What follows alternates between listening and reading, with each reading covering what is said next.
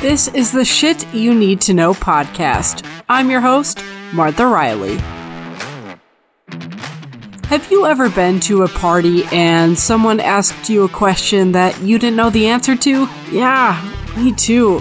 It fucking sucks. But that's where I come in. I'm asking the questions so you'll have the answers. Now sit back, relax, because there's shit we need to know. Hello and welcome to this week's episode of the Shit You Need to Know podcast. First of all, I want to say thank you so much for listening. This little thing has only been out for like 2 weeks, but almost 1,000 of you have listened and downloaded to the first 3 episodes. So that's fucking wild. Thank you from the bottom of my heart. Seriously, it's amazing. But let's get started. So the question of the week is, I want to ask, what's the last good movie you saw? Because I know the Oscars just happened and like Green Book was a thing. But is there a better movie I should be watching? Let me know. In this week's episode, I chat with my friend DJ. He is a real estate agent in Milwaukee, and we go over the general house buying stuff, but he also has some pretty insightful answers about what it means to be a millennial. So enjoy. My name's DJ, and I work as a real estate agent, a residential real estate agent in Milwaukee. I've been doing that for about 1.5 years. I'm 26, so definitely one of the few younger people in the real estate field. But Martha and I met working in Minneapolis, and I've been living here for about 2 years. How did you get into real estate? In Wisconsin, you can take the real estate test and course on your own. So while I was in between jobs, I was, studying for the course on my own with this book and taking practice tests. I wasn't sure if I was going to follow through actually getting my license and working in real estate, but I knew a couple of people just because I'm from Milwaukee that are in the business and met with them kind of just like normal job interviews and ended up finding a group that I really liked and started working for them. And here I am 1.5 years later. What are the top 5 things you need to know when buying a house? Okay.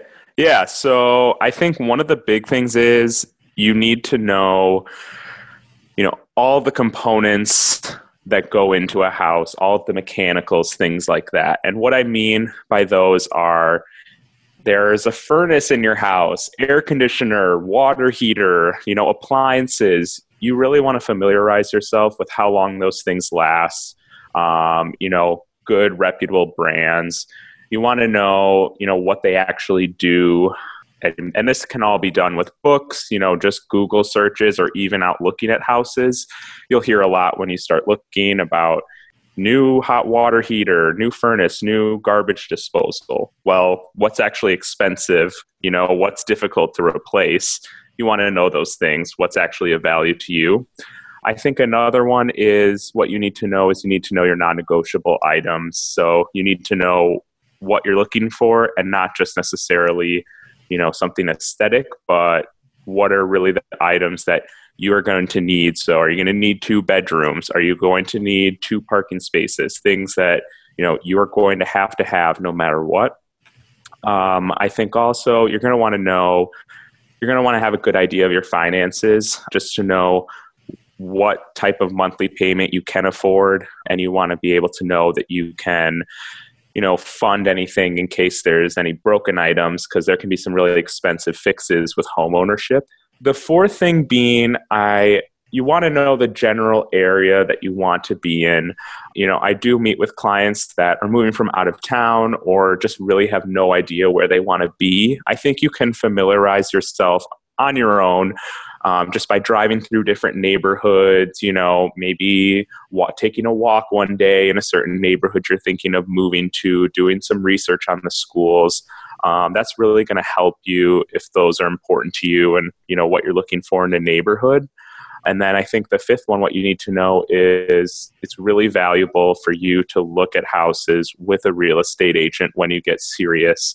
I do meet a lot of people through open houses that haven't met with an agent yet, which is great. They get to look at houses, and that's perfect to do in the beginning. But once you get serious about actually wanting to move forward, it's really in your best interest to have a real estate agent on your side and looking out at the market for you. Okay, so what are your tips for finding a real estate agent that you like? Should you maybe go through a couple, or is that like bad practice to just skip around and like date other real estate agents essentially? Yeah, so that's a good question. It's not bad practice to meet with a couple. We certainly have, with my group, we'll meet with buyers and they'll be interviewing a couple agents to see, who do they connect best with. Home buying can be a really emotional process. So you do want to have someone that you trust, that you feel is being honest, that really knows the area that you want to buy in. And I think that's kind of, on my group, one of our biggest strengths. We really focus on one area, and people know that when they come to us, there's certain neighborhoods that we know the best in Milwaukee, certain suburbs. And so you can definitely sit down with them. All agents are willing to sit down with prospective buyers and talk about their process and what they bring to the table. But then, moving forward, you really do want to make that decision before you start looking at houses with an agent. So then you do make that decision, and then to switch after you start looking at houses is doesn't happen very often, and kind of might leave a bad taste in the agent's mouth, but that's really only in cases where something really isn't going right, and you want to communicate that before it gets to firing your agent or going to find a new one. What are some of your tips for first-time home buyers? Because a lot of millennials like myself, we're maybe not ready to buy a house just yet, or we are, but we have no idea where to start. Yeah, so I think the biggest and most helpful thing that you could do if you don't know where to start, and eventually you do want to buy a house, is to actually meet with a mortgage lender. Some people might think you only meet with a mortgage lender right when you're ready to buy a house, but actually it can be really helpful to meet with one beforehand or meet with a couple. It's the same thing with agents. You can interview a couple, see what their fees are like, see who you connect with, but they can really outline a plan and take a look at all your finances, and with people our age, student loans are a big issue, and your credit score, and you guys can really come up with a plan to make sure that you can buy a house, even if it's in, 3 to 5 years. I've definitely spoken with lenders about that, and if they like to meet with people that early on, and they absolutely do, the more information, the better. I just think that's a good way to start preparing yourself. How much do I need to save? What should I not be doing before I'm getting ready to buy a house? What should I continue doing? It just really clears up what path you should be taking. What is the traditional path to buying a house? So it's not just easy as looking at a house and then like putting down your down payment. What's sort of the path you take to becoming like a prospective buyer to an owner? Yeah. So I'll go kind of from so you write an offer and there could be negotiations involved. There could be other offers, but if it gets accepted by the seller, moving forward, the first thing you would do is you'd have a home inspection on the property, and that would be by a separate independent inspector that you would be paying. I'm not sure if other states are different, but here where I work, it's usually around $300 to $400 for a home inspection, and they last, 3 to 4 hours, sometimes even more, really going over everything to make sure it's all good. If there are any defects or anything that needs to be fixed on the property, then that opens the gate to more negotiations between the buyer and seller. Is the seller going to fix, something that's broken on the furnace before I move in, or is the seller going to provide a credit for one part of the roof that may need to be repaired or replaced? That's kind of where it goes back and forth again between buyer and seller with what might be wrong with the property. And then once you get past that and come to an agreement, and this is all, talking in a positive way in case, something could go wrong and it could fall apart. But moving forward, really the next steps would be making sure that your loan gets finalized. And a big part of that is sending out an appraiser, which your bank would do, and make sure that the home is worth what you're purchasing it for, which is kind of a good protection for a lot of home buyers. It's standard for us on my group to recommend making the offer contingent on an appraisal. If it doesn't appraise at that value, then you could, try and get out of the deal. But any loan will send out an appraiser to make sure it's worth, what they're lending you. And then, working behind the scenes up until that close date, which for us is usually 45 to 60 days from an accepted offer, just making sure there's a title company involved, making sure that, there's no liens on the property. So, any unpaid work that needs to be taken care of, is the deed clear? Are the sellers actually able to transfer the deed to you? They make sure that everything is good with the city and the municipality, city or municipality that it's in, as well as the county and state, and just recording that when you do close. And once it's all finalized, your past home inspection, appraisal, title comes back clear, then very simplified, but then you would move towards closing. So there are a lot of pieces to it. It's not just writing an offer. There are a couple complexities to it, but that's just a really simplified version. It all depends on, the property and what type of offer you're writing, everything like that. And what's involved in closing a house? What do you do? Someone actually, I just was working with first-time buyers that closed last week, and they were like, okay, is there a dramatic moment where we get handed the keys or anything like that? And like a lot of what's in this business, it really just depends.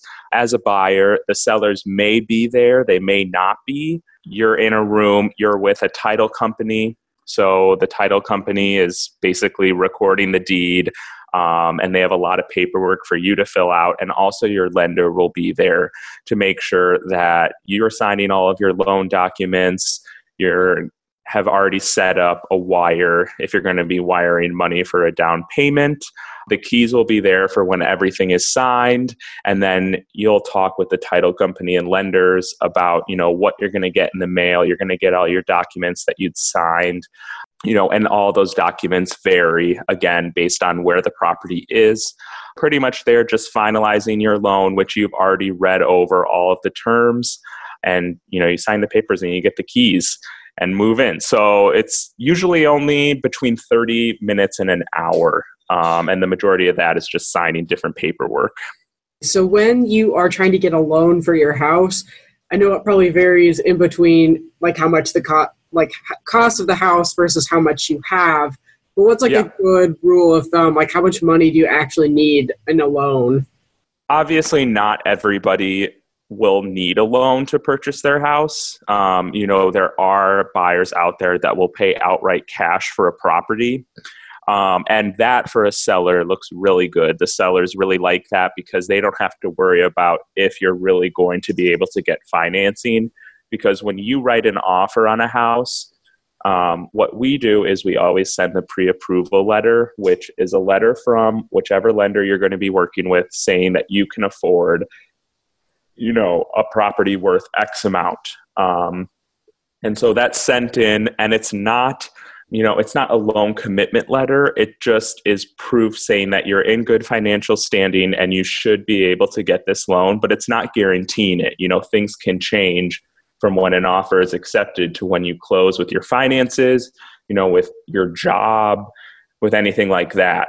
So there's no guarantee that they will be able to follow through on financing. But, with a cash offer, they don't have to worry about any of that because you're providing proof of funds. So you have the funds to purchase the house outright. It's much, much more common to have a loan. Pretty rare, honestly, to come by a cash buyer, although we do have cases like those. Any home buyer, typically like a millennial home buyer, unless you're really fortunate, unless you're sitting on a mountain of cash, will need to use a loan, a mortgage in order to do that. And you pay it, in an equal monthly installment each month, just very similar to rent. And even when you close, you do get an outline of all of the payments that you'll be making until, right now we're 2019. So if it's 30 years, up until 2049. So that's good to see for 30 years. But, it doesn't change. It stays the same unless, you refinance or anything like that. But yeah, it's pretty similar to any other loan, really. What most home buyers are using is what's called a conventional 30-year loan. There are different programs like, government or the Federal Housing Administration. You can get FHA loans. If you're a veteran, there's VA loans. There's different types of loans. The most common that you'll run by with residential purchases is conventional 30-year loans. And when you sell a property, then any remaining balance on your mortgage will need to be paid before any of that money goes towards your proceeds. So a lot of times at closing, you'll see a sheet and it'll show how much the seller has left on their mortgage to pay off, and what really they're netting from the sale, how much money they're actually getting deposited into their bank account from the sale of their home. How much would you recommend someone to have a down payment for a house? Like, what is a rule of thumb number? I mean, it obviously depends, but what do you see most commonly? Yeah, it totally depends. It's pretty common to know that you should have 20% down. And I would probably still say that's a good rule of thumb for conventional loans. You can pay less. There are ways that you can. It could just be a higher monthly payment, higher interest rate. There's different fees involved with doing different types of loan programs, but I would still say a good goal would be 20%. But again, I would, speak with a lender beforehand to determine what would be the right amount for you. If you do qualify for any other program, or if, your goals, your real estate goals are different and maybe you're putting down 5% and making a larger payment. It just all depends on your situation. But 20% is a good rule of thumb, I think. What's the weirdest thing you've seen in a house when someone's trying to sell it? What secrets do they have in their closet? Oh, that's a good one. Well, I definitely had happen more than once, an animal jumping out at me from a closet, opening a closet door. So that, pretty startling. What kind of animals? 2 cats. It's happened to me before. Also a dog. Usually people have their animal in a crate or they take them for a walk when you're showing a house, but sometimes they just leave them there and, it's a free-for-all. So that would be advice to listeners. Make sure to lock up your animals. If you're selling your house, I would really appreciate if you told me ahead of time if there were animals. What looked kind of like chains attached to the wall. Was not sure what those were for. And I remember some buyers asking me what that on the wall was for. And I could not answer. I had no idea. I had ropes attached to a wall in the living room. I don't know. I'm not going to say what I thought it was, but I think we can all guess. She was a Pilates instructor, so very innocent, but that's what you wanted you to think. Yeah, who knows? But the house sold. Not my clients didn't buy it, but it did sell. What age do you think millennials should move out of their parents' house? I did live at home for a stint 2 years ago when I was 24. I don't think there's a set age that, someone should be moved out of their parents' house. But I think once you kind of have figured out what career path you would like to pursue, at least for, a couple years, I think that a lot of us know people our age that didn't know what they wanted to do, myself included, end up changing jobs pretty shortly after graduating college already to their second job or even third job a little bit later.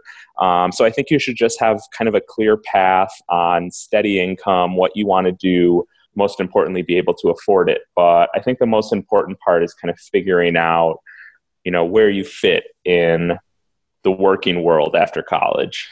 You should know kind of your where you're going in the next couple years. And I think that's a big reason why people our age really aren't thinking about home ownership in the near future. It's just because, we haven't figured it all out, or, maybe we're not going to be in a certain city for our whole lives. And I think people our age are a little wary of commitment, and kind of home ownership is a huge commitment.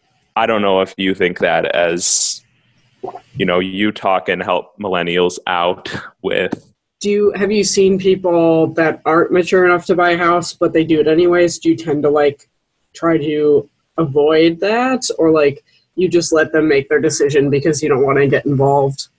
I definitely discuss, especially when looking at houses, try to point out as much as I can about, here's where your water shutoff is. All of your mechanicals are here. The manuals are right here. We have a list of vendors that we work with if they ever need help with anything in their house that they're not sure of. I do get a lot of questions with first-time buyers, what's that on the exterior or interior? Do you know what this is? Do you know what this is? And I think that's kind of on them to figure out themselves if they're looking at houses and we're talking, about all of these parts of a home that they do not know how to maintain or just are not familiar with, then it's kind of a wake-up call for them. But I think when people get to the point of actually going out with an agent and looking at houses, they're pretty confident that they'll be able to own a home. Then they're really taking it seriously. And I think they talk to people that they know that own a house, whether it's their parents, siblings, friends, any other family members. I think everybody has something to say about what you need to be looking for and what you need to be ready for. So I think there's a lot of people involved, not just an agent that kind of gets them ready for what it all entails. Do you find that being a real estate agent helps in your dating life? Yeah, I think so. I think that you definitely need to be confident to be a real estate agent. And I know at first starting out, I was really, I wasn't sure what people are going to ask me. I wasn't sure what certain things were. I just wasn't fully confident in my ability to help someone buy a house. And now I'm definitely there. And I think all agents have more to learn. You have to be comfortable in front of anybody and spending time with pretty much anybody. So I think that definitely helps out with, getting yourself out there, which I think is the biggest part of being successful in the dating world. What are your deal breakers for houses, or any red flags that you've seen or have heard about? As we all know, days on market is definitely something that I look for. If something has been on the market for over a year, why is that? What's going on? Is there something wrong with the house? Is there something that you don't know about the house until you get there? I had a house for sale that was very close to the freeway, and it took a while to sell because it just wasn't something that you would know unless you went there and actually physically heard the noise right outside the property. It wasn't something I was going to write in the description to scare off people for the property, but there are just some things that you're not sure of until you get out there. And so days on market and also price. A red flag to me is if there's an unrealistic price on a property and it doesn't show any signs of changing, if it hasn't dropped at all since it's been on the market. It may be difficult to work with sellers who have an unrealistic expectation of the price of their property. And nobody wants to overpay for a house. And nobody wants to have a house that they're going to have to sell for less than what they bought it for. So those are kind of two big things that I look for. And then also just if any work has been done, who did the work? Does it look okay? Does it look sturdy? There's a lot of contractors that will do work, for a really good price, but is it going to last? Is it going to look good in your house in 5 years? If you need to sell your house in 5 years, will it help or hurt your property's value? Is kind of what I look for as red flags. What if the house is like really ugly? Is that a red flag, or is that just something that most people can look past? It depends, and I think taste is really subjective. So when I look at houses, I really do not try to show any opinion that I have on what something looks like, the color of something or the style of house, unless those buyers comment on it. I definitely have seen some houses that I maybe wouldn't have made some of the choices that they've made inside or outside, but my buyers might like that. So I really kind of take a back seat when showing houses and really point out kind of the important features of a house that they may have missed and let them decide if it's going to aesthetically be for them or not. And if something is really tripping them up, that's easily fixed, then I think it's my job to point that out and say, you can easily fix that by doing this. It's just a carpet color in the bedroom. Really, how much is it going to be to rip that out and have it replaced with something else? Just kind of bringing in some advice along the way if things are tripping them up that I don't think should be. And what about if you have pets in your house? So if you have pets and you're trying to sell, what's something that you should know, like try to clean up the house or don't get a pet? Like, have you seen pets sort of ruin the value of a house? Well, I would say have a good vacuum cleaner. Pet hair can definitely be a turnoff to some buyers, especially if there's a lot of it. You will run into people that have pet allergies. Actually, today I was at an open house that has a dog, and a woman came in that's allergic to dogs. Not severely, but, she definitely was sneezing and everything like that. And I think people in those situations are used to going into houses that, maybe their friend has a pet or a family member. So I would just say really try to, have your house really clean, vacuum a lot, maybe have the carpets cleaned. An agent would probably, if there's an odor or anything like that, would probably ask for the carpets to be cleaned before selling it as just some advice. But overall, I don't think it's a deal breaker because a lot of people have pets.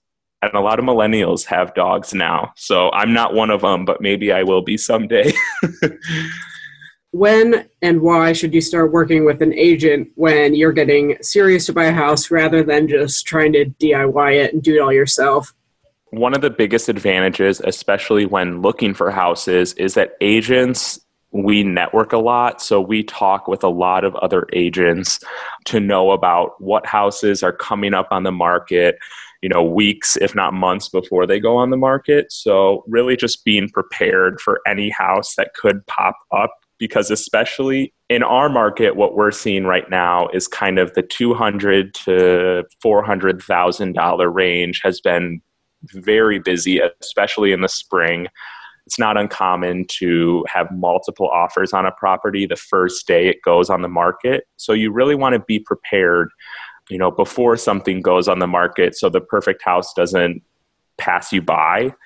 And the next thing is, so I am unsure as to how it works in other states, but I do believe that most of them have something similar where we have what's called a buyer agency agreement. So if you meet someone at an open house, they are legally obligated to represent the seller.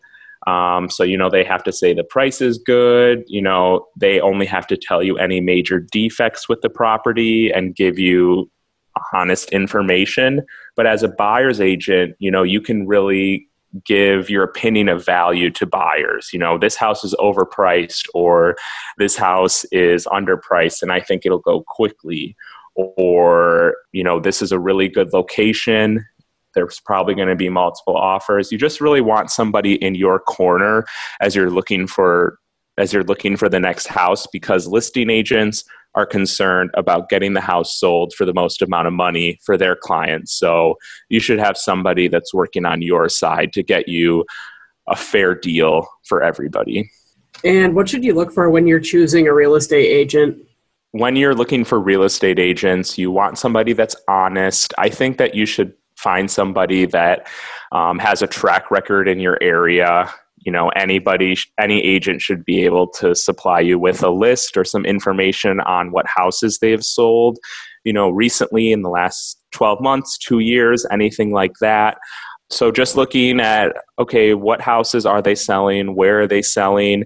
And you can ask agents to connect you with some of their past clients and speak with them about any of your concerns. I think that's more valuable than reading a testimonial on a website. I think talking with somebody who actually has gone through the process with that person is really going to be your best source of information. So it's not uncommon for us to give the information of some of our past clients so they can discuss it over with them. And when you're getting ready to sell a house, is there anything that a real estate agent would need to know or that you need to bring to them? Or do you just kind of take care of all the work? Like, okay, we need your bank statements or we need this and that from you, or should they bring it to you first? What I do as an agent and what the other agents on my team do as far as going out to look at a property, what we're most concerned with is, what are their needs? What's their timeline? And we talk about the home's value and what we do to sell their house. I personally, as an agent, am not involved in getting all of that paperwork prepared, and taking a look at their mortgage and everything like that. That is typically done by administrative staff for any real estate team. Every team works differently, but that's how our team works. We have a full-time operations department. And what they do is they work with our clients to make sure that we have all the necessary paperwork and that we're on track and on time for either going on the market or closing or getting an accepted offer. They really are on top of all of that so that we can be the experts on the overall market trends, pricing, different houses that are coming on the market and selling. That's what we pay most attention to. Real estate transactions you're working with a team of specialists. So you're working with your mortgage specialist, you're working with your title specialist with the title company. As an agent, you're then working with what should be your market expert. And should help you along the way should be able to give you an overview of the process and really help you find the house you like and listen to you and find a house that fits your needs. So that's really the primary goal of my job. So when you are ready to buy a house and you are ready to write an offer, how do you know which price do you price it at? So what I would do if, we look at a house maybe once or twice and a buyer's ready to write an offer, what I would do is I would run a market analysis. So I would look at likely the last 6 months, potentially up to the last 12 months of anything that's sold that's comparable. So we usually like to keep home styles similar, bedroom, bathroom count similar, square footage similar.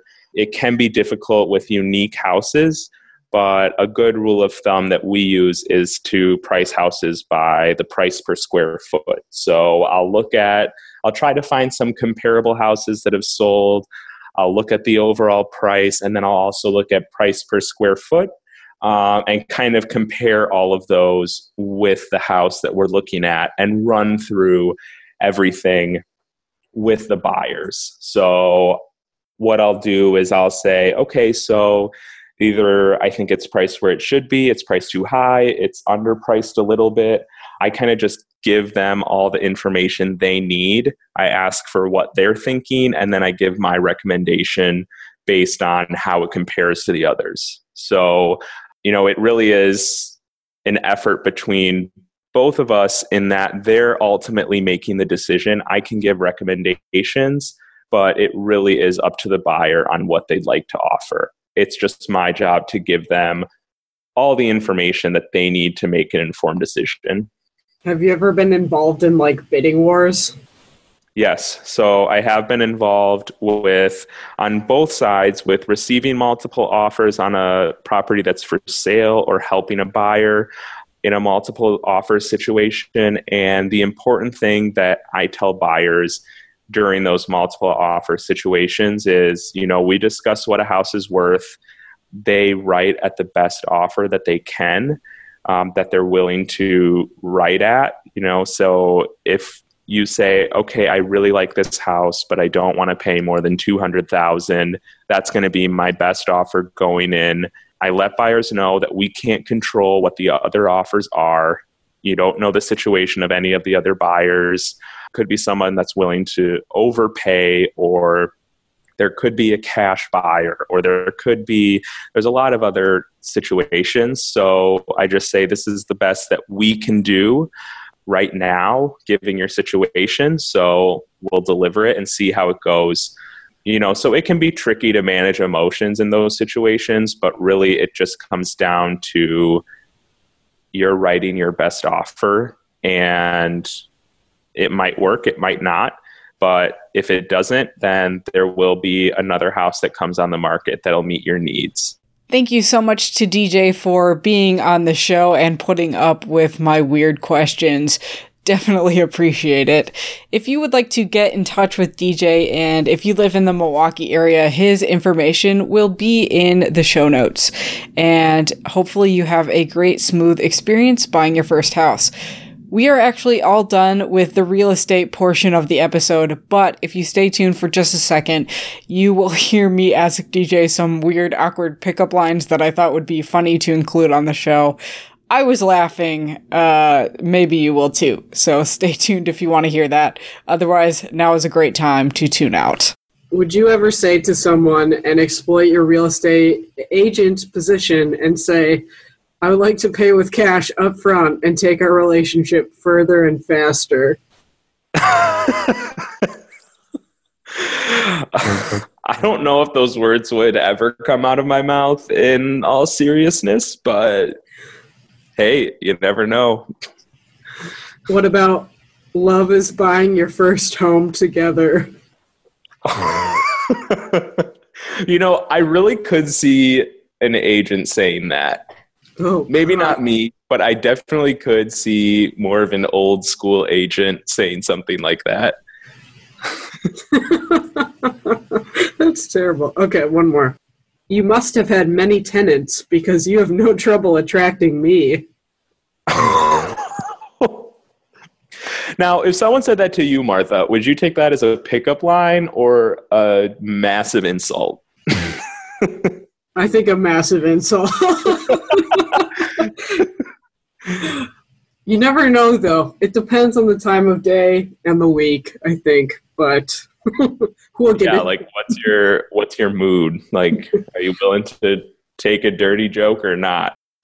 Thanks for listening to the Shit You Need to Know podcast. I've set up a phone number in case you have a question you need answering or just want to talk. Feel free to give me a ring at 301-941-7448.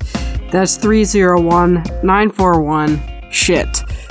Also, don't give me a ring. No one does that. You can text the number too. I don't know why I said ring. If you enjoyed this episode of the Shit You Need to Know podcast, feel free to subscribe on iTunes and rate it 5 stars.